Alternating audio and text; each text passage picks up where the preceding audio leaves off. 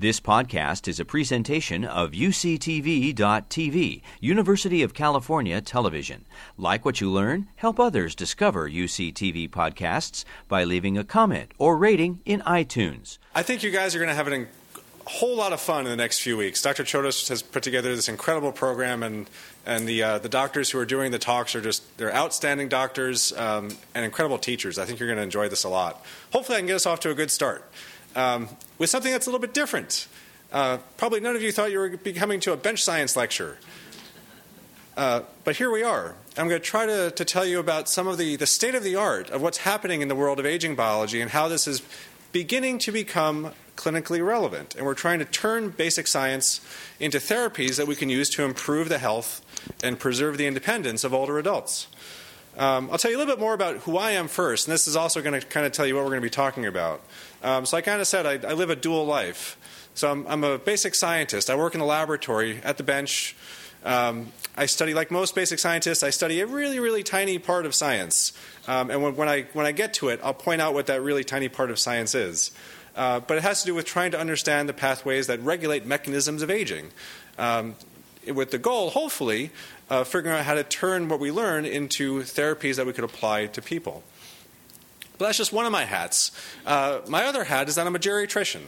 I'm very proud of it. I like to say that. I am a geriatrician.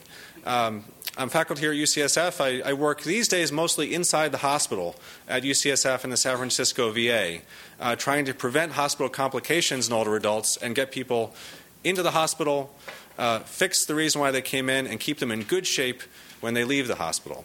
And I hope that some of the basic science work that we're doing is going to help give us better tools to do that in the near future. So this is a talk in 3 parts. First, I'll give you a broad overview of the state of the field of aging biology. What is aging biology? How do we study aging? And what's been happening? What have we learned? And then, what sort of interventions are coming through the pipeline as a result of that? And how do we think we might be able to test them in clinical trials? And how do we even think about applying the biology of aging to human health? And then some interesting questions. This is a new field. We're all trying to figure out how to make it work. How is it going to become useful to people? And as I'll tell you, there's a lot of things about it that are very similar to other areas of medicine, but at least one thing that's really different. And this creates some challenging questions that we're going to need your help to answer. So we'll end with a series of interesting discussion questions, and then I hope this is going to provoke a lot of questions from you. So as you think of questions along the way, we're going to try to save these towards the end, but please write them down. When I'm listening to a talk, if I don't write down my question, I forget it by the end too. So write them down, and then we'll have plenty of time at the end to hopefully have a nice discussion about all this. So first, biology.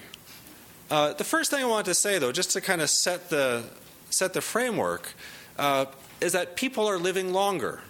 People have been living longer for quite a while now, regardless of anything I'm going to tell you about, regardless of any of this exciting basic science and mechanisms of aging. People are living longer. And this has been going on for about a century and a half. This is a really cool graph I like to show that points out the median, the average lifespan of the longest lived society on the planet at different points in time. So these days, that's Japan. It was other countries in the past. But you can see this longest lived society, their average lifespan has been going up at a very steady pace for over 150 years. This started back in 1850, and maybe it was going on for a little while before then. This is sort of like the human equivalent of Moore's Law, if you guys have heard of that in the computing world, where computers get faster every year. People are living longer every year. Life expectancy is increasing by about 1 year for every 4 years that pass. This has been going on for a while. Nothing can go on forever, right? But it hasn't stopped yet. There's a lot of debate about whether this is going to slow down at some point. It is slowing down in the United States because we're getting more lifestyle-related diseases like obesity and diabetes and certain cancers. Other countries, some of our lifestyle diseases we're moving past, like diseases from smoking. In the United States, life expectancy is no longer increasing as a whole, but in other countries it still is. And this has a lot of implications for how we how we live in and how we structure our societies. And this is happening. Initially, this was happening mostly because medical science became better at keeping people from dying when they were young, reducing infant mortality, reducing deaths from infectious disease in childhood. And so if people can survive into adulthood, your life expectancy will go up. But that's not the whole story, and that stopped being most of the story probably half a century ago or so. And now we're just living longer at every stage of life. This is the likelihood, the probability that a person might die during their 80-year-old year. So 50 years ago, when you turned 80, there was probably about a 10% chance that you would die that year. Who's surprised by that? That almost seems like that would have been higher 50 years ago. But even 50 years ago, once you made it into old age, you had pretty good odds at keeping on for a while. Now you have even better odds. Your odds of dying in your 80-year-old year is only half that.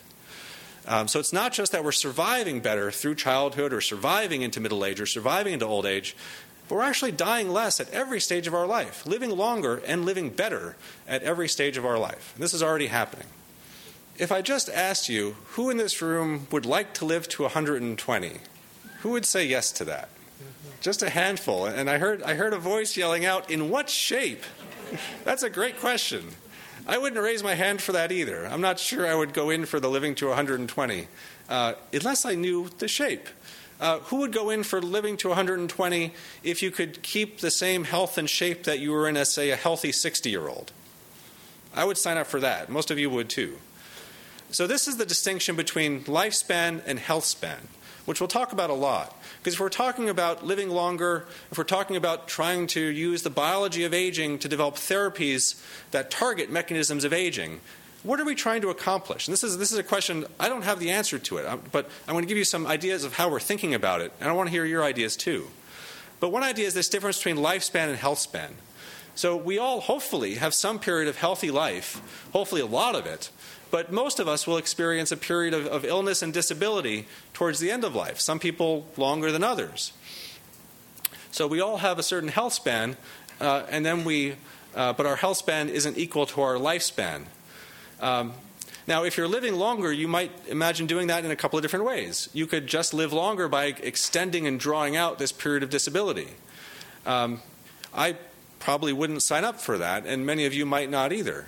You could extend health span. You could try to extend the healthy years of life, even if you're not living any longer in the end, but more of those years are in better health and more active and more doing what you want to do. Most of us would probably sign up for that as a good experience, even if your overall lifespan is the same. So improving health span, even if lifespan doesn't change. Ideally, we'd love to do both. We'd love to have a longer period of health and then also live longer in total, too, extending health span and extending lifespan. But a lot of the focus in the aging biology field these days is turning away from just thinking about lifespan, although this still can be useful in experiments, as I'll tell you, but more towards thinking about health span. How can we extend the healthy period of life and maybe push out the lifespan as a whole, but still focusing on health span? So this is the idea behind the geroscience hypothesis. This is the big idea in aging biology. That a lot of what drives that disability towards the end of life, those chronic diseases, those problems that limit what you can do, is driven by aging and by mechanisms of aging. If we can target mechanisms of aging, maybe there's hope that we can delay or slow a bunch of those chronic diseases all at the same time, or delay a bunch of those age-related problems that cause disability all at the same time. So this is the geroscience hypothesis. We don't know if this is right yet. And as we talk about clinical trials later, one of the ideas is, will we be able to test this in people and see if therapies that target mechanisms of aging might indeed slow multiple chronic diseases or delay the onset of syndromes of aging that affect people's lives. So studying aging, one of the common questions that people often ask is, how do you study aging? Is this even a thing? How do you do science around aging? And my take on this is aging is just like any other phenomenon in biology or health or medicine. First, you need to describe it. What do you think it is that you're looking at? Just say it in words. What does it mean? What does aging mean? And one take on aging, or at least on the parts of aging that we don't like, is that aging is gradual, it's progressive, it's a universal loss of function that begins sometime after a person or an organism comes to maturity. Aging is a universal process that involves loss of function. You could describe aging in other ways too, but first just describe something. The next step in trying to study something is to take that description and refine it into a definition. So let's get more specific. What do we really mean by loss of function? So maybe we mean susceptibility to chronic diseases. Maybe we mean increasing probability of dying. Maybe we mean loss of reproduction, or maybe we mean loss of resilience to stressors. And now you can probably start to imagine how these might apply in our own lives. Susceptibility to chronic diseases, or loss of resilience. Breaking a bone is a very different experience for an 18-year-old than it is for an 88-year-old. A lot of that difference is about aging. So you describe something, you define it, and then you turn your definitions into very specific, you operationalize them into very specific definitions that you can use in a study or an experiment. So what are you actually going to look at in a person? What are you actually going to look at in a worm, or in a cell? So you could look at, for example, the number of times that a cell can divide before it's forced to stop. You could look at lifespan in a worm or a fly. You could even look at lifespan in a yeast, which we can talk about later if you'd like. In people, maybe you look at the number of chronic diseases they have as an operationalized definition of aging. But if you can describe something, define it, and then operationalize that definition, you can study anything. And you can study aging too. So once you've done this, once you've reduced this kind of fuzzy idea of aging into a very specific definitions, then you can apply the entire learned knowledge of the vast biomedical research enterprise to try to study it and understand it. Everything from model organisms to genetically modified organisms to high technology, automated, robotic, high throughput machines. You can throw all of this against it and see what comes out the other end. And I'll give you one example of how these sorts of scientific techniques have been applied to aging that led to some major insights that are guiding what we know about aging biology. So describe it, define it, and operationalize it. So let's say you're studying a model organism like a worm. Do worms even age? Well, they kind of do. I'll let you decide for yourself. So this is a video from a laboratory at Harvard that studies aging in worms. There's 3 worms on the plate here. And you can probably guess which one is the young worm, which one is the middle-aged worm, and which one is the really old worm. So worms age. You look at that and you see something that's aging, right? It kind of fits that description. So you can try to get more specific from the worm point of view how you're going to study this. So maybe let's just focus on lifespan because that's simple.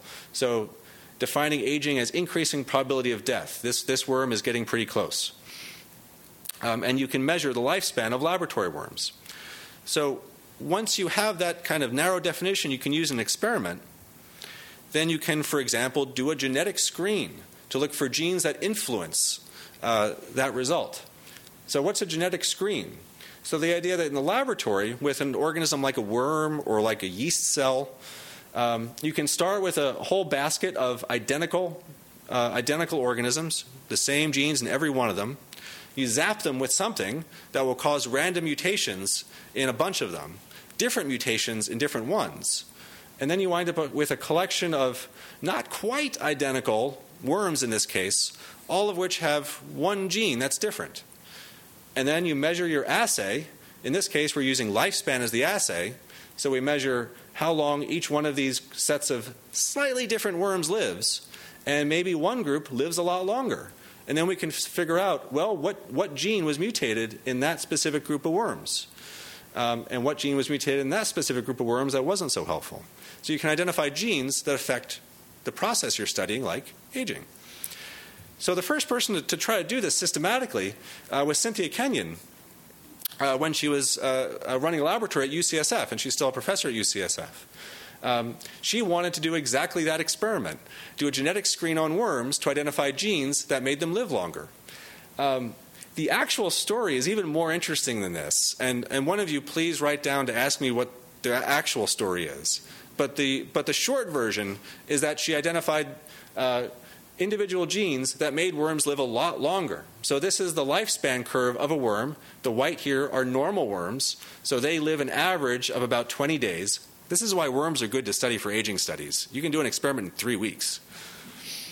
The worms with this particular mutation lived a lot longer. They lived more than twice as long. Their average lifespan was about 40 days, and some of them were still alive at 60, 70, and even almost 80 days with a mutation in this one gene.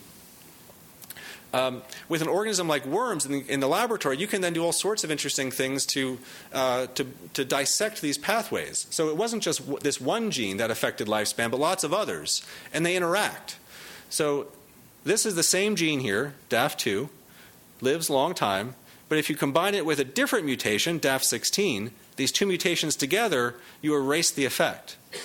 So you can identify entire pathways of interacting genes that regulate how long a worm lives. Some of them add up together, some of them subtract from each other, and you can build out entire aging pathways. In this case, it's particularly interesting because this DAF2 isn't some weird worm gene. It's actually the worm version of a gene that's involved in insulin and growth hormone signaling. Who's heard of insulin? Who's heard of growth hormone? So these are pathways that are in every organism, from yeast, worms, flies, all the way up into mice, and of course, people. This is true of a lot of the pathways that have been identified as important in regulating aging. They're shared in common throughout the evolutionary tree. So what we find in worms seems like it could well be directly relevant to people. So back in the old days, this was all done by hand. If you wanted to see how long a worm lived, you had to look at it under a microscope yourself.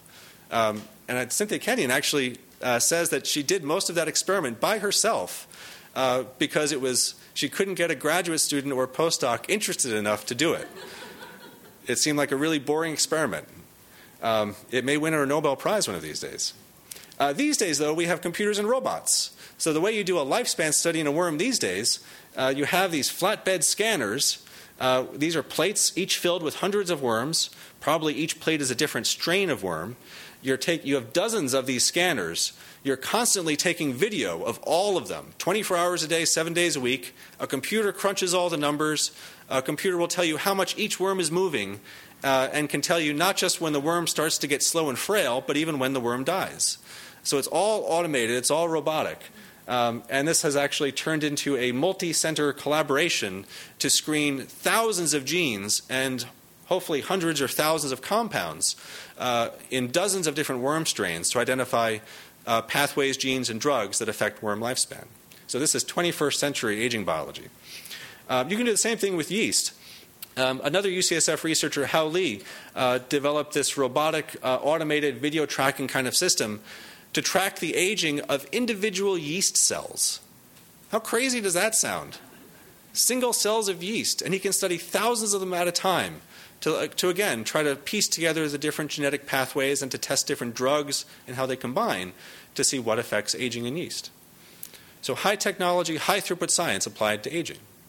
Do these cells manufacture their own, like, drug, let's say, for lack of a better word, to augment the aging process? Well, every organism, from yeast and flies and worms, obviously lives a different length of time, and that's a hugely, dramatically different span from just a few days for worms to more than a century for some animals, and the difference is thought to be encoded mostly in their genes, but then expressed through the proteins and the chemicals that they produce. And a big part of this is trying to understand what are those proteins and chemicals, and what determines how long one organism will live versus another. And even within a single species, what makes certain mice live longer than other mice, even if they're genetically identical. And that's actually a really cutting-edge question that we don't have a good grasp on yet. So what's been the result of all of this over the last 30 years or so is that we've developed a pretty good understanding of the molecular pathways that regulate aging in many different organisms. And you can organize these into what some people call the hallmarks of aging. Other people call them the pillars of aging. I hear it depends on whether you're in the U.S. or Europe, what you like to call them. But it's a set of cellular molecular processes that produce what we see as the effects of aging. So these are things like changes in how our genes are expressed, the length of our telomeres, inflammation, mitochondrial function and energy production. So many genes within each of these pathways, but kind of a set of hallmarks that all together interact with each other to create what we see as aging. Now, to try to understand this, you can divide these into two broad groups. So why do we age? Right? What do we know so far about why we age? We can divide them into two broad groups. So one group is damage, random damage. Life is about damage. Life is entropy. You can't stop it. We all accumulate damage. Cars rust. Your DNA gets damaged. Your proteins misfold. Your gene expression gets deregulated. Your telomeres attrit. Damage is inevitable. And all of this damage is one of the components that drives what we see as aging. It's not just the damage, though. The damage eventually causes consequences. Things that maybe originally they were intended to help. Maybe they were adaptive in some way, but if you turn them on too much, if they go on for too long, they become harmful, and they begin to drive some of what we see as aging too. So, for example, inflammation. Inflammation is often a good thing. You need inflammation to heal wounds, to fight infections. But inflammation that's not in the right place, that's not in the right time, that goes on for too long, becomes harmful. Senescent cells. We'll talk about this a little bit more in a moment. Cells that have too much damage and have stopped dividing and become harmful. Or mitochondrial dysfunction. Gradually your mitochondria accumulate damage and become less efficient at making energy, and then that can help to drive some of the features of aging. So there's damage, but then there's also these consequences of damage, and together all of this produces what we see as aging. So if you want to try to intervene on mechanisms of aging, you could go either way. You could try to repair this damage, or you could try to stop the consequences. And some of the interventions that are beginning to come up from the bench science I'll tell you about take both approaches. But we'll talk about the damage first. So all of our bodies, along with those yeast, flies, and worms in the laboratory, all have pathways and genes that have evolved to respond to all of this damage, to help to repair it, and help to maintain the cell in the organism. And we're learning it's really not just about the damage, it's not just about the rust, but it's really more about how you respond to it, how you repair it. And actually, I think I can say that studying the pathways and the genes that are involved in the response, in the repair, has really proven more fruitful in terms of developing interventions than the damage itself. You really can't stop the damage, but you can affect how you respond to it. So one of the ways that our bodies respond to it is through stimuli that originally evolved to kind of mediate this balance between growth and maintenance. So this is a common theme in pathways that regulate aging. This is super oversimplified, but I think it's helpful in broad strokes. In general, cells or an organism will be in one of two states. Either there's lots of food around, and they're rushing to grow and get bigger and divide and produce offspring, or there's not a lot of food around, it's not a good environment, and they're not growing, they're not dividing, and they're instead turning to maintenance and just trying to protect themselves. So this idea of growth versus maintenance. And a lot of this is driven by nutrient sensing. Both of these ways, though, nutrients and growth factor pathways, these are two of the most consistent and dramatic ways to change lifespan in animals. You can either feed them less, give them less nutrients, and often they'll live longer, or you can turn down their growth signals, turn down their growth hormone, turn down their insulin-like growth factor, and they'll live longer, often smaller, but they'll live longer. Now, the reason for that is not because of this kind of sledgehammer effect of there's less food, but it's because having less food or less growth signals turns on these very particular pathways, these metabolic signals that in turn turn on the genes responsible for responding to stress and repairing damage. So it's all a series of regulated processes. And you can identify all of the genes and molecules and compounds that are involved in these signaling pathways and try to figure out how to turn on just the things that stimulate the repair. And these might become candidates for turning into interventions that target aging mechanisms. So drugs, for example, that help to turn on these repair pathways, either directly or through these metabolic nutrient signals. And this is where, as we'll talk about later, for example, the idea of metformin intervening on mechanisms of aging comes from. Metformin is a drug that activates at least one of these metabolic signals involved in this stress response. So metabolic signals and stress response is one way to try to target mechanisms of aging. Another example I'll tell you about is this idea of senescence. So senescent cells are zombie cells. So the idea is that our cells all accumulate damage. Our DNA gets damaged. We get mutations. That puts cells on the way towards cancer. And cancer is obviously bad for us. Our cells don't want to become cancer cells. So they've evolved mechanisms to try to prevent that. One of those mechanisms is senescence. So if a cell gets just enough damage that it still works, but it knows that it's damaged, it knows it's on the way to becoming a cancer cell, it turns itself off. It puts itself in a zombie-like state where it can no longer grow or divide. And that way it doesn't turn into a cancer cell. It's a self-protection mechanism. The trouble, though, so that's a good thing, right? That's one of the reasons why we don't all get cancer when we're very young. But like many things in life, it has a bad side too. So I call these zombie cells because they're not dead, and they're not really completely sleeping too. But they actually produce this inflammatory soup of all of these cytokines and these inflammatory molecules. And we don't really know why yet. We think it might be to try to attract immune cells to finish them off. But the result of it is that they're generating inflammation. And inflammation that not just affects the cells around them, but that spreads to the entire body too. And ironically, that can actually promote cancer in nearby cells because inflammation can harm cells and can even accelerate damage. So senescence is a good thing. It helps to prevent cancer, but those senescent cells wind up being bad for us too. So one of the ideas is what if you can, we don't want to prevent senescence, we don't want those cells to turn into cancer, but what if we could kill those cells after they become senescent and just wipe them out, prevent them from creating that extra inflammation? And so one of the threads in geroscience is trying to use traditional drug discovery techniques like high throughput screens and drug screening to identify drugs that selectively kill just senescent cells while leaving normal cells alone. These are called senolytics. Lytic meaning to remove or to kill, and seno for senescent, so drugs that target senescent cells.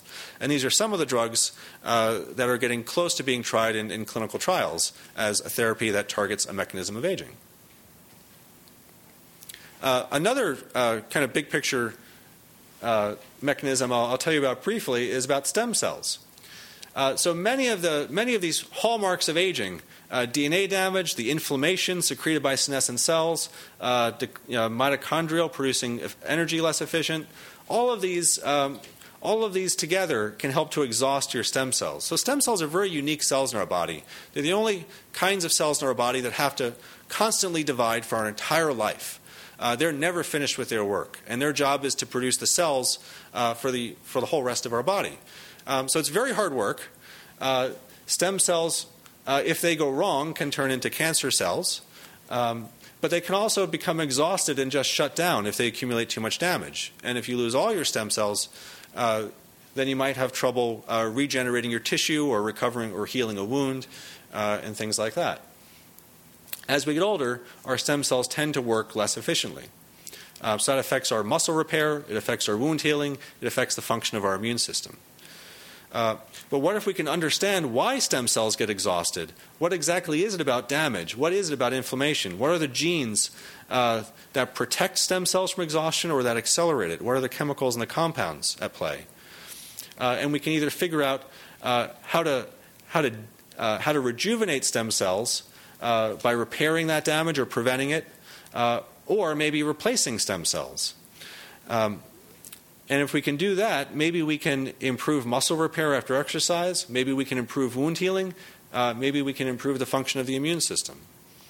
So therapies that help to rejuvenate stem cells are another example of something that's coming along the pipeline and getting closer to being tested in human clinical trials. I will say, who's seen an ad in the paper for a stem cell, or does anyone read newspapers anymore? Who's seen an ad online for a stem cell clinic? Oh, good, only a couple of people. So this is one of the challenges in this field, as I'll talk about more later, is figuring out what's real and what's not. And the concept of stem cells has run away a little bit. There are no stem cell clinics out there that anyone should be going to. But there are people who are working really hard on scientific approach to stem cell therapies, and even starting now to do clinical trials in a very kind of limited and rigorous way. So this is an example of the sort of thing that you may see out there, but I wouldn't go running to a clinic yet, but is also emerging in a rigorous way into real clinical trials. So I can't finish a section about geroscience and interventions coming from basic science without giving a list of some of the interesting stuff that people have been working on and that are beginning to be used in clinical trials. So here's a list. I organized this into therapies that come from metabolic signals that help to turn on repair pathways. Some of the drugs that have emerged from screens looking for things that kill senescent cells. Some other drugs and some other stuff. And we'll talk more about a few of these and how they're being applied in clinical trials now. So about these clinical trials. So we've learned a lot about what controls aging, about mechanisms and pathways in drugs. How do we figure out how to actually, will these be useful in human health? How do we even approach this? How do you do a clinical trial on aging? So back to our framework on how you do science. Who thought they were going to come to a lecture here about how to do science and how to design a clinical trial? But you're getting it anyway. So remember, if you want to study a process, you describe it, you define it, and you get really specific about operationalizing that definition for an experiment or for a study. So how can we apply that framework to a clinical trial? Well, we'll start in the preclinical world, which means in the laboratory before you actually get to testing something in people. Often that involves testing it in laboratory animals. So in this case, we could maybe actually study lifespan of, say, a mouse as a surrogate for studying aging. And I'll tell you about a very long-standing now and sophisticated way to do this. So the National Institute on Aging, part of the National Institutes on Health, runs what they call the Interventions Testing Program. And this is sort of like a multi-center clinical trial for mice.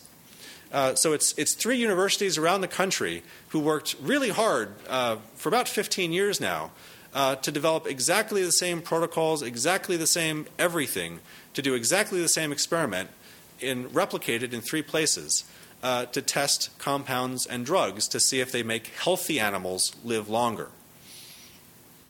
There are about 30 compounds already that have either gone through this or are in the process of being tested. Studying lifespan takes a while. This is one of the reasons why it would never make sense to study lifespan in people. But even studying lifespan in laboratory mice is a 5-6 year experiment. So these are long studies. But it's generated about 7 hits so far. Chemicals or compounds that make these healthy animals live longer. This is an example of one of them. The second one to be identified, called rapamycin, which is a drug that, again, is one that targets these metabolic signals and helps to turn on pathways that, when nutrients are not around so much, help to turn on repair mechanisms. So rapamycin is one of these hits, and there's about half a dozen others. So this is one way to, as a kind of a stepping stone between finding interesting things in cells or in worms or in yeast before we get ready to really try them in a clinical trial. But how do we think about clinical trials then? So back to this idea about lifespan versus health span. It really doesn't make sense to try to study lifespan, right, in people. It would make a lot more sense to try to study this, to try to study health span. But how do you do that? How do you quantify health? How do you quantify aging? I think there's a few ways we might be able to do this. So the first point to remember is that age is not a number. That's like a cliche, right? You're only as old as you feel. But it's actually true. And there's biology behind that. Age is not a number on a calendar, but age is physiological. Geriatricians have a saying that if you've seen one 30-year-old, you've seen every 30-year-old. They all basically act the same when they're in the hospital or whatever. But if you've seen one 80-year-old, you've seen one 80-year-old. Everyone is different, dramatically different. And I'm sure you see this in your own lives and among your parents, among your friends. Everyone ages in a different way. So age is not about a number, but there's this something else. There's this physiology, this function, this biology to it. Can we try to measure that and quantify it? And there's a few ways we could try to do that. So again, thinking back to what is a definition of aging in people? What do we mean when we say aging? And one thing was chronic diseases. So maybe one way to quantify this is by number of chronic diseases someone has, or the severity of their chronic diseases. And maybe we can try to, for example, prevent people from getting more chronic diseases. And I'll talk more about that as a potential outcome for a clinical trial that targets aging mechanisms. Then there are these things called geriatric syndromes, like frailty and falls. And I'll tell you more about that in just a moment, and why they might be really interesting outcomes to look at in clinical trials. And this idea of loss of resilience to acute stress, maybe we can figure out how to measure that and use that as an outcome of a clinical trial. So not looking at aging per se, and certainly not looking at lifespan or calendar years, but trying to really, what do we mean when we look at someone and say this person seems older than that person? What does that mean? Can we boil that down to something that we can use in a clinical trial? So geriatric syndromes. Who's heard of geriatric syndromes? The geriatrician and one other person. Well, good. I suspect you're going to hear more about this in the next few weeks. So I'll just give you the kind of brief introduction. But in many ways, geriatric syndromes are kind of they're what aging really means, at least the way a geriatrician sees aging. So geriatric syndromes are serious, big problems. But they're problems that really affect people's lives, problems that cause people to lose their independence, problems that cause disability. But they're problems that have more than one cause, often many causes. And most of those causes, or all of them, are driven by aging. So my favorite example to describe them is the fall. So no one ever falls for just one reason. You might think, or someone might say, that they tripped on a curb, but that's not what caused them to fall. People trip on curbs all the time. What caused them to fall was a whole bunch of other stuff that maybe prevent them from seeing the curb, maybe the neuropathy that prevent them from knowing where their foot was, maybe the weakness in their leg that they weren't raising it high enough, maybe it was their truncal weakness, so when they started to fall they couldn't recover, maybe it's the macular degeneration that prevented them from seeing the curb in the first place, maybe it was the medicine they're taking for their high blood pressure that lowered their blood pressure when they were standing and made them lightheaded. All of this together, plus a dozen other things, all came together to cause that fall. So that's a geriatric syndrome, something that is multifactorial. It involves many different systems in your body, many different organs, and also things outside your body, like the medications you take, or the things you use to walk, or the support you have. Many of these are related to aging, and they're made worse by aging. And the syndrome itself is the integrative outcome. Everything comes together to cause this problem. So people often, so when I say to people that I'm a geriatrician, usually the first question that you get is, what's a geriatrician? The second question I get is, what does a geriatrician do? And in many ways, we feel like we're the specialists that focus on managing these geriatric syndromes, the complex management that you need to identify all the different factors that contribute to them and figure out which are more important, which maybe are less important, and which ones to focus on treating to prevent falls, or to slow cognitive decline, or to improve someone's mobility, or to help heal chronic wounds. So geriatric syndromes, really interesting potential as outcomes for something that targets aging, because if aging is the common risk factor for all these things, maybe if we target that common mechanism, we can improve these. Chronic diseases. So these are some of the common risk factors for heart disease. Very common problem, affects a lot of people, causes a lot of trouble. High blood pressure, smoking, high cholesterol, diabetes. We call these modifiable risk factors because if you treat the high blood pressure, if you treat the smoking, you can reduce someone's risk of heart disease. And you can see these contribute a lot. They can increase your risk of heart disease a lot, 50%, 60%, almost 80%, high blood pressure and cholesterol. So you can do a lot of good by treating blood pressure, by stopping smoking, and all these things. Managing risk factors in cardiovascular disease is a big deal that improves a lot of lives, saves a lot of lives. This is when you put the risk from aging on the same graph. The other stuff almost disappears.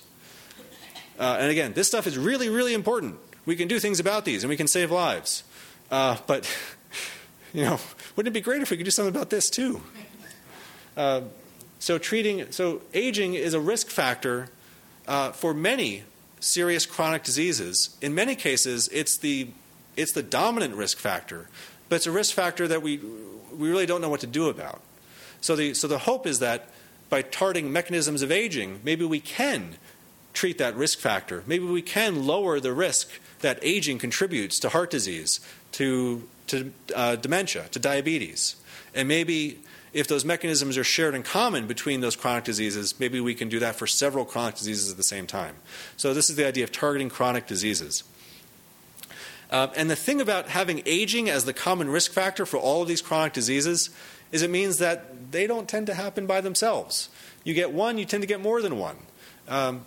The aging drives several of them. So this is how often people have 3 or more chronic conditions over the course of their life. And having 3 or more chronic conditions, which is sometimes the definition of multimorbidity, goes up exponentially as we get older because aging is driving all of them. So most chronic diseases don't happen alone, and maybe this would be an interesting outcome for a clinical trial that targets mechanisms of aging. Maybe we could slow the number of chronic diseases someone gets. So those might be things that we use as an outcome. How might we design clinical trials? What sort of settings would we look at? If you want to study aging, does that mean you have to do something for your entire life? Do you have to start a clinical trial when people are 18 and then follow them for 100 years? Good luck getting that grant approved by the NIH. But maybe there's other ways. So these are 2 frameworks that people are looking at to try in which we could study interventions that target aging. So one is this idea of resilience or functional reserve. So the idea that, like I said with the broken bones, a broken bone, not a big deal for an 18-year-old. They won't be able to snowboard for a few weeks. Maybe they'll need to build their strength up back a bit, but it's really not going to affect their life in a serious way. A broken bone for an 88-year-old might be as bad as getting metastatic cancer. It can be life-changing and life-ending. It's a completely different phenomenon, even though it's the same thing. In many ways, because that 88-year-old has less resilience, less ability to cope with that stress and all the stresses around it, the surgery, the hospitalization, maybe the infection, of being immobile, of trying to recover their strength. So when you get sick, when you break a bone, everyone takes a hit. Everyone loses function. And hopefully we recover some of that function. But maybe if we provide an intervention that targets mechanisms of aging, we can recover better, recover faster. So maybe you could study aging interventions in the setting of this sort of acute health stress around a surgery or around a pneumonia or around a broken bone. Another framework is the idea of looking at health span. So, for example, looking at multimorbidity, looking at chronic diseases. If you gave someone an intervention over a period of maybe a few years, could you show that they slow their decline or that they maintain something better? Maybe they stave off chronic diseases for a few years. Maybe they get one, but not the second or third. Maybe that chronic disease doesn't get worse. Maybe their geriatric syndrome gets better. Maybe they don't fall as often. Maybe they're less frail. Maybe they're stronger and more mobile. So can you study them over a longer time to try to prevent the decline that you might often see and instead keep them steady for a while? So studying health span. This isn't really new. This is the way that geriatricians do clinical trials. We just don't generally do them with drugs. Drugs are often bad, as I'll talk about more in a moment. But we study how to get people over health stresses. We study how to keep people healthy longer. We already do clinical trials like this. And we already try to improve care in these sorts of areas. So, for example, UCSF has a new acute care of elders unit and a new geriatric orthopedics co-management service. These are specialized care settings just for older adults. They're designed to help people get through the acute stress of their hospitalization or their hip fracture in better shape and go home independent. So that's an example of trying to boost someone's resilience. Or, for example, there have been a number of clinical trials of exercise to improve frailty and improve muscle strength in older adults, and to be able to walk easier, go upstairs easier, and walk more, and stay independent better. And that's really a health span study. That's giving an intervention, exercise, trying to keep someone healthier for longer. So we can try to apply these care settings and these clinical trial designs to study interventions that are emerging from the bench science of aging to see if they can work in the same way. And this is already happening. So I'll give you a few hints about some of the clinical trials that are already either underway or in an advanced state of design where people are applying these frameworks to test interventions. So starting first with this health span idea. One of the first studies that's ongoing is using again that drug rapamycin, or actually a drug like rapamycin, one of these metabolic signals that activates repair pathways, to try to prevent respiratory infections in elders that are vulnerable to respiratory infections, to pneumonia and viral infections. So that's an idea of trying to prevent a problem, trying to keep them healthier longer. That's a health span clinical trial using a drug that emerged from the study of aging. Another one that some of you may have heard of is this idea of using metformin to try to delay the onset of chronic diseases. So metformin is used to treat diabetes. It's a very good drug for that, and it's first line. The idea here, though, is to test if it might help to slow or delay the onset of other chronic diseases that are not directly related to diabetes, things like cardiovascular disease. And this is the Targeting Aging with Metformin study, which is designed as a nationwide multi-center clinical trial. And is currently trying to figure out how to fund it, and has been designed by a consortium of a number of public universities. There's also a couple of small clinical studies of mesenchymal stem cells to treat frailty, to try to see if these very specific stem cell injections can improve muscle function in people. This is run by a company that's affiliated with the University of Miami. So this is that one example of a group that's trying to rigorously see what stem cells can do in older adults. So these are clinical trials that are either underway or soon will be. And same for this concept of resilience. What might go down in history as the first clinical trial that used a therapy from aging biology to target older adults was a study of rapamycin and the flu vaccine. So seeing if rapamycin changed the response of older people to the flu shot. And it was a very small study, very modest results, but was really the first of its kind. And that's the study that led to then this follow-on looking at respiratory infections. So this is an example of a resilience study. The vaccine is sort of a positive stress, right? It's something your body needs to respond to. So seeing if an intervention that targets aging improves that response.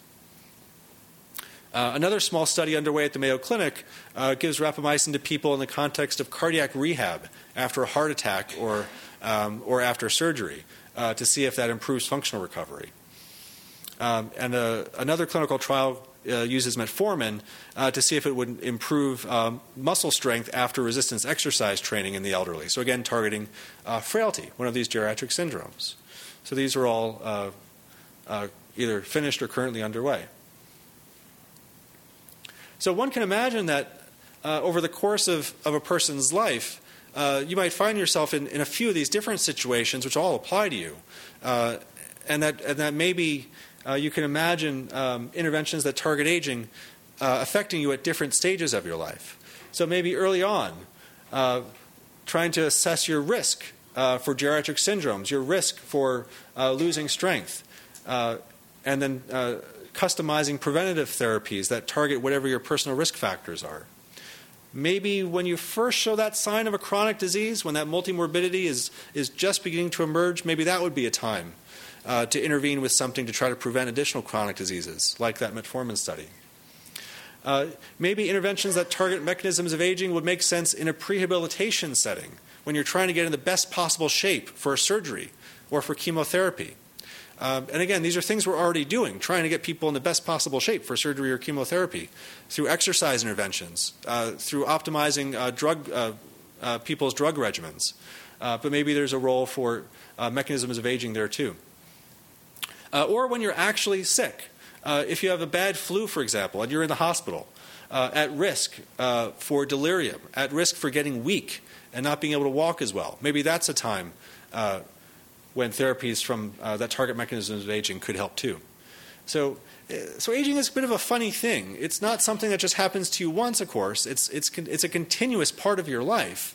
And you can imagine a few different settings over the course of your life when this sort of thing might be helpful, if we can figure out how to do it. So that leads into our ethical questions. So this is a new field. It's a new field that we're trying to figure out how to make it work and how will it make sense. And I hope I've given you some hints that in some ways it's not really different from other areas of medicine. We might be looking at the same sorts of clinical interventions that we already do with older adults, just with drugs that target different pathways. And maybe that's not that different from the way that you treat heart disease or treat cancer.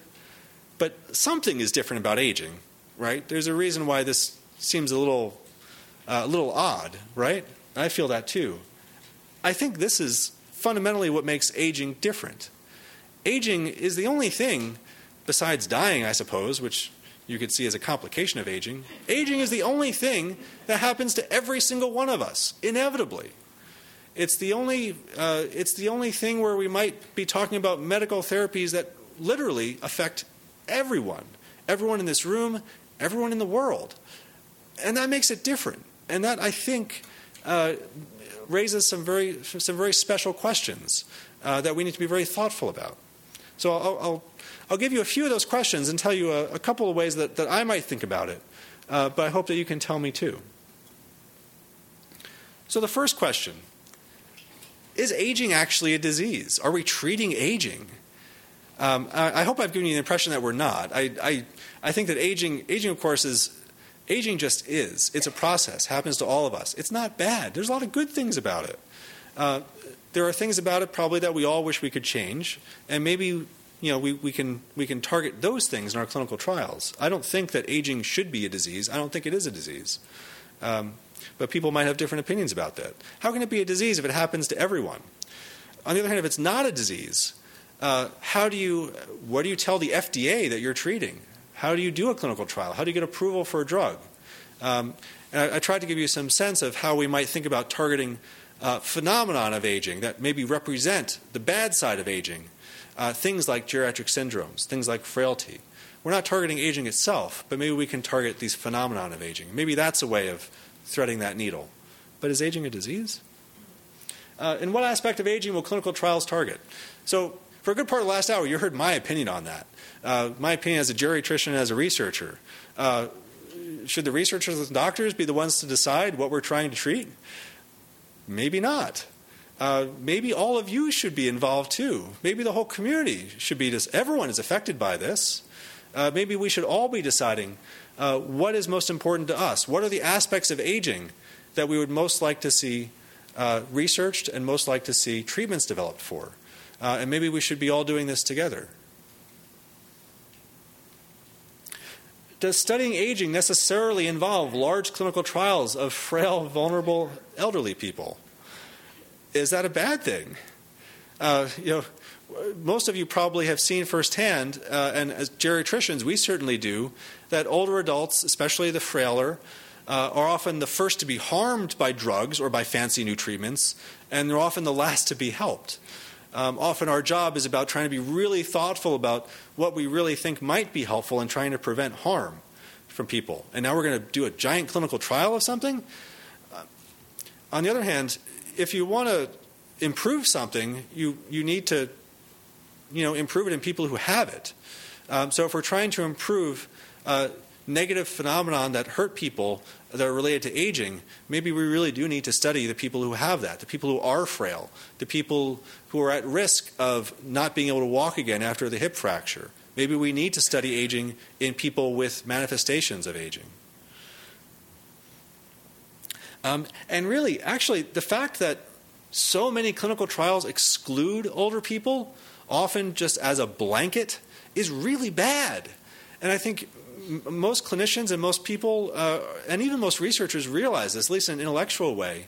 Most clinical trials don't really directly help you treat the person sitting in front of you. The person sitting in front of you, the older person with a couple of chronic diseases who's on a bunch of medications, was excluded from that clinical trial. So we don't really know if that drug would help that person. We're trying to extrapolate from younger people, often from the human equivalent of laboratory mice, who are the people who are mostly enrolled in clinical trials. So we should be doing more clinical trials with older people with multiple chronic diseases, because those are the people who get treated anyway. We should know whether things really work in them. We shouldn't be avoiding them. Certainly not if we're targeting aging. Who gets treatments that target aging? Everybody, right? Aging affects everyone. We should all be able to get these treatments, right? That's the way medicine and society should work. But what if it's really expensive? What if it's something that is inherently rare? How do we decide who's going to get it and when they're going to get it? And there are examples of these sorts of choices from other fields of medicine. So, for example, some drugs are expensive, I'll call this by choice. They're expensive because they can be. So an example of that are the recent cures for hepatitis C. These are incredible drugs. They really help people. They work really well. They don't have to be as expensive as they are. They're expensive as they are because they were priced by the market to be somewhat less expensive than the cost of the liver transplants that they would prevent. So some drugs are just expensive, and I'm not passing a value judgment on that, but that's the reality. So some drugs are expensive because they can be. And one could imagine drugs that target serious manifestations of aging could be made that expensive too. If a drug can keep someone from having to go to a nursing home after the hip repair, that saves a lot of money. Maybe that drug should be really expensive. Some drugs are expensive by design. They have to be because they're expensive to make. This applies to a whole class of drugs based on antibodies. These drugs have really revolutionized medicine. They've let us create drugs that target things that we otherwise couldn't target. They've had a huge impact on cancer, on inflammatory diseases. They've been a huge boon. No one's really figured out how to make them cheaply, though. They're inherently really expensive. One could easily imagine drugs that target mechanisms of aging that are similarly antibody-based and would similarly be expensive. What if it turned out that you need to take them for a long time for them to work? What if it wasn't a window? What if it was something that would work continuously for 20 years? How would you pay for that? How would you decide who gets it? Some things are expensive because they're high-tech and complicated. So a now old-fashioned example of this is dialysis, kidney replacement. So back when dialysis was invented almost 50 years ago, one of the first sites to have dialysis machines was the University of Washington, where I went to medical school. And we learned when I was a medical student about the ethical review board that would meet every once in a while to decide who would get a spot on the dialysis machines and who wouldn't, because there weren't enough to go around. They were too expensive and too complicated to make. And they tried to be really thoughtful about it in accordance with the time period in which they lived, and made decisions probably that we wouldn't agree with these days about who was living a worthy life, who had the most to survive for. It sounds crazy. These days, dialysis machines, it seems like there's more dialysis centers than drugstores. You can find one in every street corner in the United States. Of course, there's a reason for that. Dialysis is still expensive and complicated, but as a society, we made the decision back in the 60s that anyone who needed dialysis, the federal government would pay for through Medicare. And so everyone who needs dialysis gets it in the United States. Would we make the same decision today about other medical problems? Other treatments, newer treatments, are also expensive because they're high-tech. Some of you may have heard of this CAR T therapy for certain kinds of cancer, these chimeric antigen receptor T cells. This is super cool. You take people's immune cells out of their bodies, you reprogram them in the lab, and then you give them back to them to fight their cancer. It's really exciting technology. It's still early. We're still figuring out, how long it's going to work for and who it's really going to help. But doesn't that process sound really expensive? Taking things out, doing things in the lab, complicated, long. It's hard to imagine doing that for every single person every year. Some things are just really complicated. What if an aging therapy was in the same sort of fashion? How would we do it for everyone? And some things involve scarce materials. Organ transplants, or of course the biggest example of this. There's only so many organs, and we need to decide as a society who has first dibs on them, who's highest on the list. And so there are lists, and we make decisions, and we try to do it in the fairest possible way about who gets the next liver, who gets the next kidney. There's just not enough to go around. So what if there are materials that turn out to have an effect on aging that are similarly scarce because they come from other people? Things that come from other people will always be inherently scarce. So how do we decide who gets these things? And just as an aside, this idea of kind of Frankenstein medicine, this parts replacement approach to medicine. My kidneys break, I'll fix my kidneys. My liver goes, I'll fix my liver. My heart goes, I'll fix my heart.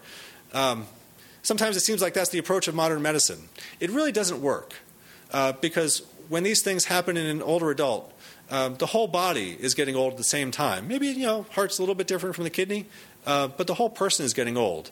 And you can't just replace a person by swapping out all their parts. It doesn't work. And we know it doesn't work. And we know we have to be actually really thoughtful about the harm that can come from trying to do too much at the same time. For example, we're starting to understand that dialysis, believe it or not, doesn't always make someone live longer. That seems like it should be utterly intuitive and straightforward. If kidneys are failing, you replace the kidneys, someone lives longer. But it's actually not always the case. Because if someone is very frail, if they have other problems too, all of the stress and harm from dialysis can actually offset the benefit. So swapping out parts doesn't work. In a sense, that helps. That's almost a force for equality in our healthcare system, because you can't just buy a replacement body from the individual parts. Eventually, your whole body ages. What if aging therapies change that? What if aging therapies change the response of an older person to swapping out parts? What if it makes Frankenstein medicine become more useful? What effect would that have on equality and disparities? So who will benefit? We all get older. Everyone should benefit from therapies that target aging in a perfect world. But we know that sometimes fancy, expensive healthcare can actually exacerbate healthcare disparities and exacerbate health disparities. So is there a danger that therapies that target aging could similarly exacerbate disparities? On the other hand, it's also easier to fix something that's broken. It's easier to treat a disease than to prevent a disease from happening sometimes. It's easier to make someone better than to prevent them from getting worse. It's hard to make a healthy person healthier. So who is most affected by aging and by the problems of aging now? And will aging therapies exacerbate or reduce disparities in health and healthcare? I don't know the answer to this. One of the strongest predictors for how long you're likely to live is the wealth of the community in which you reside, and probably your own wealth too. Rich people, rich communities live longer in the United States. Life expectancy can vary dramatically in just a couple of miles based on the wealth of the community. We don't really understand the biology behind that. Surely there is biology. The poor and the disadvantaged often have a vicious cycle of health problems snowballing, causing accelerated aging, and even geriatric syndromes. A colleague of mine occasionally goes to provide health care to the rural poor in Chiapas, Mexico, for example. And one day came back and showed us pictures of the patients she helped as a geriatrician. And they look like any other geriatric patients that we care for up here in San Francisco, except when she said that they were in their 50s. And you would swear they looked 90. And that's kind of an extreme, contrived example. But when you study populations who are disadvantaged with less access to health care, with difficult lives, stressful lives, in a variety of settings, you see kind of the acceleration of all the things I talked about that are quantitative measures of aging. More chronic diseases earlier, geriatric syndromes earlier. You see this kind of accelerated aging. There's probably a biology going on there too, and again, we don't understand it. We don't know if that's the same aging that happens in everyone, or if it's something specific to biological stress. But there's at least reason to wonder if treating aging might have an outsized effect on that sort of population, even more so than making healthy people even healthier. I don't know the answer. So aging biology is here. I've tried to give you at least a snapshot clue of some of the things we've learned over the last 30 years studying aging in the laboratory and trying to learn how to apply it to human health. And then how we might go about seeing how we can use therapies that target mechanisms of aging to improve human health through clinical trials. How we think about designing those clinical trials, what we might look at as outcomes, and what's currently in the pipeline. And really, what do we do from here? How is the field of geroscience, the field of translational aging biology, going to evolve? And I hope that will involve some of you in helping to tell the researchers and the doctors what we should be doing and how we should be translating this really neat, hopefully really important science into medicines and interventions to improve human health. So with that, I'll say thank you, and we have a bunch of time for questions.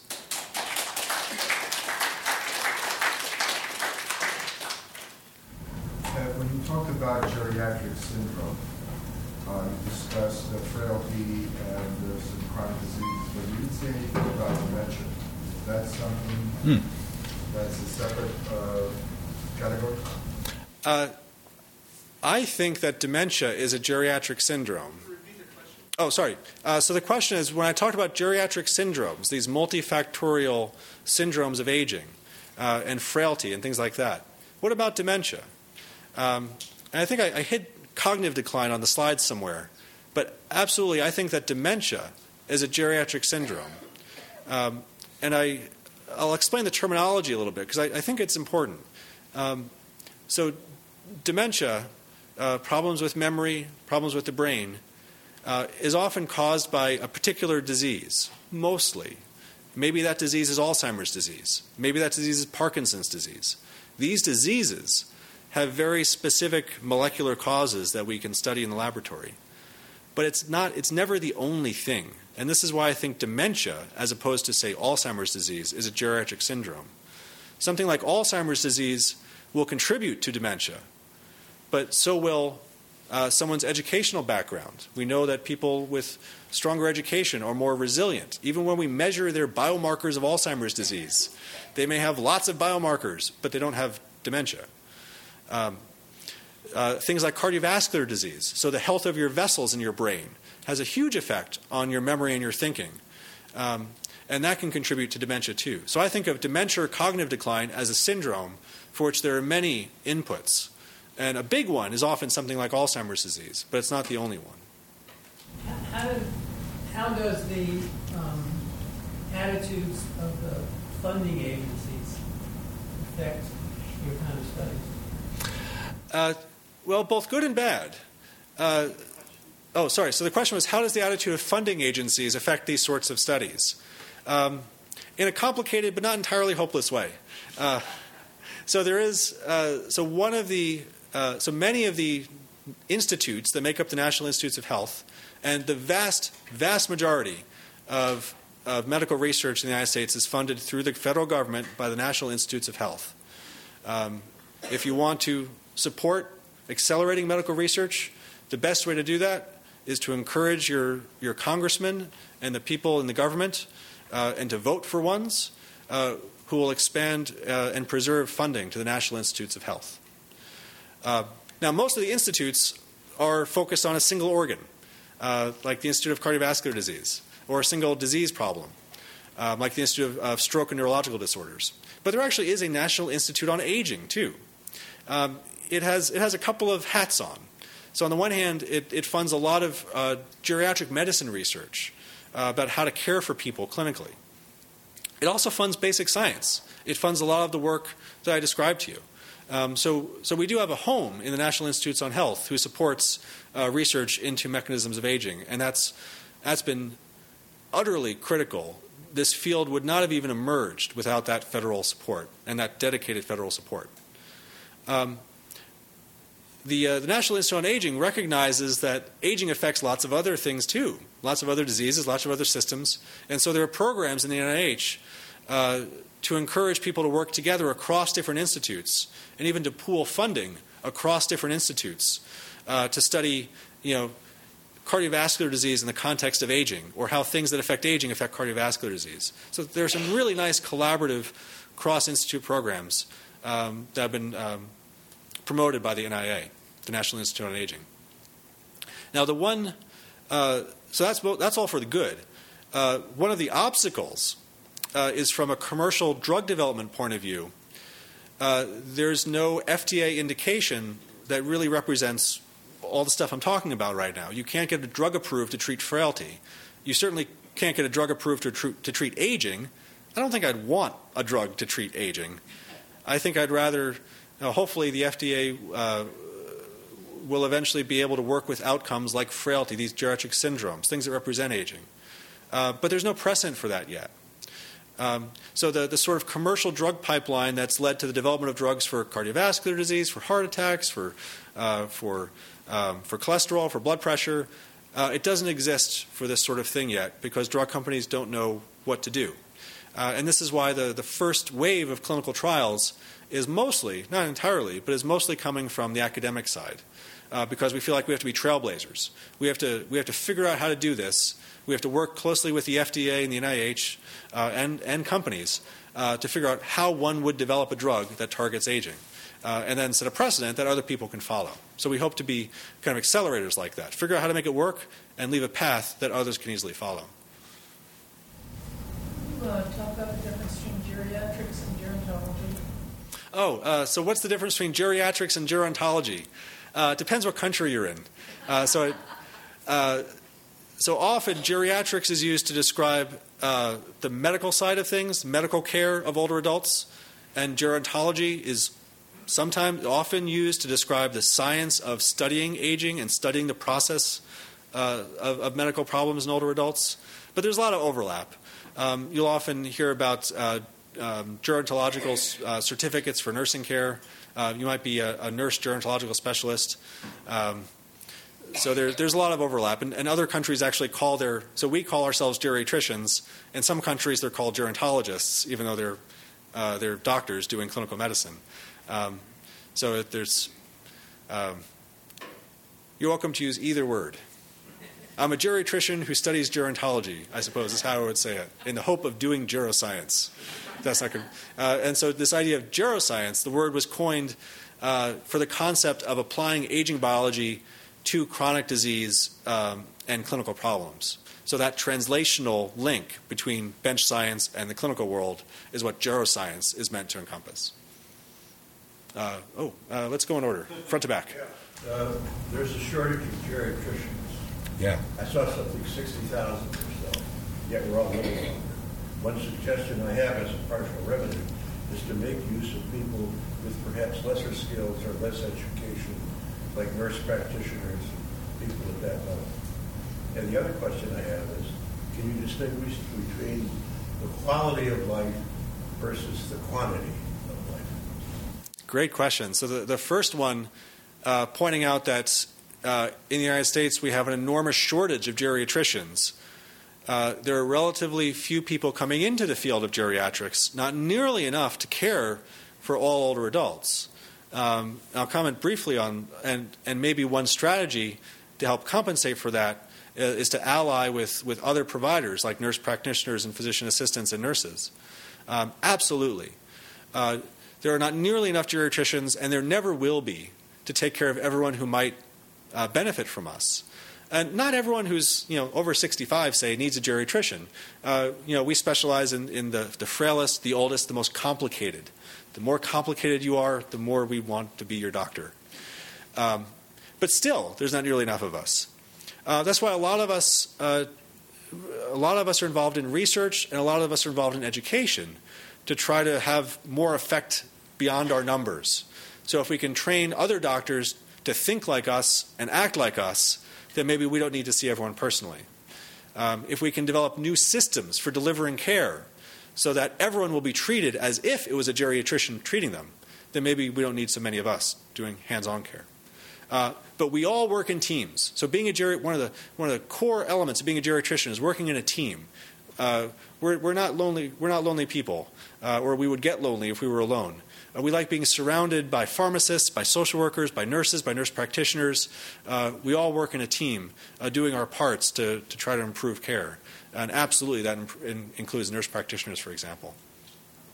And then your second question, testing my short-term memory. Quality. Oh, thank you. Quality versus quantity of life. So how do we measure that?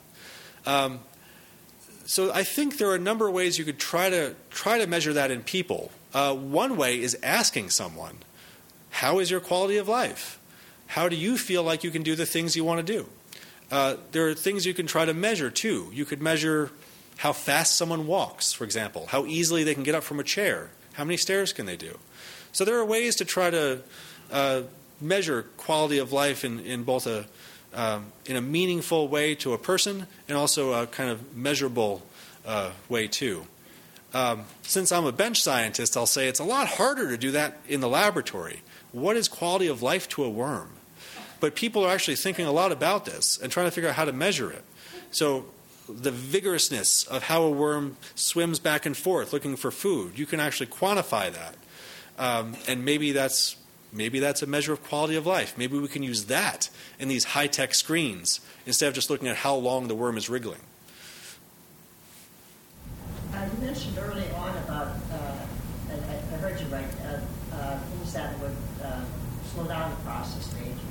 One was diet restriction, fasting, and there was a word I didn't know, METHEONINE. I don't know what that word means. So if this is true, then why not put everybody on fasting a day? Or why not,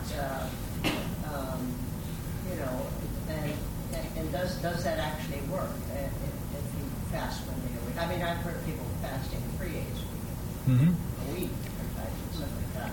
And also, a second thing, and going with that, do thinner people live longer, technically? And how about vegetarians? So I'll start with the second question. So related to fasting and dietary restriction. And the second question about do thinner people live longer? Probably not, actually. So particularly once you get to middle age, I'll talk a lot more about the dietary restriction part, but particularly once you get to middle age, thinner people don't necessarily live longer. And actually in middle age to young old adults, in large studies of lots of people, it looks like the best spot to be is kind of in the middle. Somewhere, not too skinny, not obese, but even kind of shading towards the upper end of what the charts label as normal. Those people actually have the longest life expectancy. But again, if you have complications of obesity, that's obviously bad for your life expectancy, if you have diabetes and things like that. But there's this idea that a little bit of reserve might be helpful, and being really skinny, we don't know. But that's kind of a separate question from dietary restriction. So one of the first experiments that showed that we could do something that seemed like slowing aging was almost 100 years ago, when the first scientist starved rats, fed them less food, and saw that they lived longer. That was almost 100 years ago. And a lot of the science I showed you has been about gaining a more and more detailed molecular understanding of how that happens, of what are the pathways related to nutrient sensing and metabolism that intersect with things like DNA damage repair and inflammation and stress responses. And there's a lot there. The caveats are that, so still it's the case that one of the most common ways to help an animal to live longer in the laboratory is to feed it less. Same way that you can turn down its growth hormone signals and make it live longer. It is not a universal thing, though, and this is something we've learned more recently. And it seems common sense. Every person is different. Every species is different. So on average, and people have actually done this experiment with mice and with flies. So on average, if you take a whole bunch of not quite identical strains of mice or flies, they're all a little bit genetically different, sort of like a room full of people, and you put them on a low-calorie diet, on average, they'll live longer. But that masks a huge variation from strain to strain, from genome to genome. Some will live a lot longer. Some actually die sooner. Some are harmed. It's just the average that's a little bit longer. So everyone is different. And to answer your question, should people try things like fasting or dietary restriction with the idea of delaying chronic diseases or doing these things I talked about that might represent slowing manifestations of aging? We don't know. People might try things like that. We really don't know. We're just starting to study in people what the effects are of eating less, of dietary restriction. I am sure, though, that different people will respond differently. And one of the goals of getting a deep understanding of the science is being able to say on an individual basis, why does someone respond like this to diet or exercise, and why does someone else respond like that? Why is this person maybe helped, maybe this person isn't, maybe this person is harmed, and what makes those differences? How about vegetarian? And does eating a vegetarian diet associated with longer life? I don't know the answer to that. I don't think there's been a randomized study of it. I would guess if you looked at the population of people who are vegetarians, they probably live pretty long and are pretty healthy. That's probably because they're the sort of people who would be healthy no matter what they did. They're probably more active. They probably pay attention to their health. It's as long as you keep up, as long as you make sure it's a healthy kind of vegetarian, as you're keeping up with your nutrition intake and your protein intake, I'm sure it's not going to harm. And who knows? What work, or is there work being done on the relationship of aging and hormone replacement therapy in women? Thank you. So the question is about what's the relationship between aging and hormone replacement therapy in women, but this is also a hot topic in men, and I'm glad you gave me an excuse to talk about it. So I was just talking about, so let's back up a bit. So as we age, many of our hormones start to decline. Now this is dramatically and obviously true in women who go through menopause. It's true in men too. Many of our hormones start to drop, not just the reproductive hormones, but things like thyroid hormone, things like growth hormone. Many of these things decline as testosterone, of course, the big T. These things get lower as we get older. And so for a long time, there was this kind of theory of maybe that's not just an effect of aging, maybe that's a cause. Maybe we should give people hormones back, and that'll treat manifestations of aging. And in the case of postmenopausal women, there was reason to suspect this. So women before menopause have a much lower risk of cardiovascular disease than men. After menopause, they catch up. So maybe the difference is the hormones. And when people studied a population of women who took hormone replacement therapy, it looked like that was the case. Women who took hormone replacement therapy had lower rates of cardiovascular disease than women who didn't, when you looked at them as a population. When we actually did a large randomized trial of testing that in a rigorous way, instead of just picking women who were doing this anyway, but actually doing a randomized trial of equal groups and assigning them to get hormone replacement or not, to people's surprise, we found out that people who took hormone replacement therapy actually had a higher risk of cardiovascular disease, the exact opposite from what we would have thought from just looking at observing the population. So all of a sudden, so this was maybe 15 years ago or so, and all of a sudden overnight, the number of women taking hormone replacement therapy plummeted appropriately. And there's still reasons to think about selective situations where it might make sense to treat particularly onerous symptoms that are causing problems for someone, but it's certainly not a therapy for aging. We know that very well now. The same is probably true for other hormones, and we know this to varying degrees. And we have reason to think so from animal studies too. So growth hormone and the big T are in the news a lot. Well, I mentioned in animal studies, one of the surest ways to make an animal live longer is to lower its growth hormone pathways. Animals with mutations in growth hormone pathways actually live a lot longer. Taking more growth hormone or boosting those pathways genetically has the opposite effect. So more growth hormone shortens animals' life. It's the opposite of anti-aging. And that's almost certainly going to be the case in people too. These hormones don't seem to be a cause of aging, they seem to be an effect of aging. Now, there may be circumstances where application of hormones might help to treat symptoms that are really problematic and maybe really affecting people's lives. Testosterone, for example, makes people feel better. It can help to build muscle mass in the right circumstance.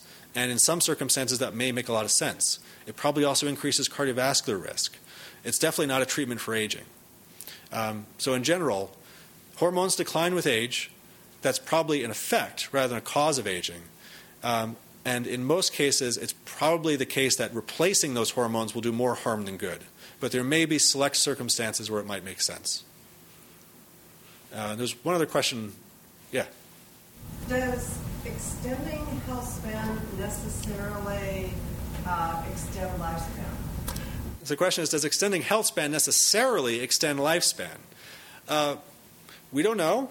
You could probably imagine either way, but we really don't know. In the laboratory, in general, if you make something healthier longer, it'll live longer too, but not always. And there's a lot of debate now about how long can people really live. If people are being healthier into their 70s, 80s, 90s, does that mean that we're all going to start living to 100, 110, 120, 130? And we don't know yet. Probably extending health span will mean living longer too, but we really don't know. There's a lot of debate about even whether the trend of people living longer, that's been going on for 150 years now, that I started off the night with. There's a lot of debate about whether people now have a longer or a shorter period of disability before they die compared to people 30 or 40 years ago. There's a lot of debate about that. So we don't know. Stay for questions. Oh, sure. I just want to say thank you to Dr. Newman. I know I found his talk very engaging. Would you like to clap? You've been listening to a podcast by University of California Television. For more information about this program or UCTV, visit us online at uctv.tv.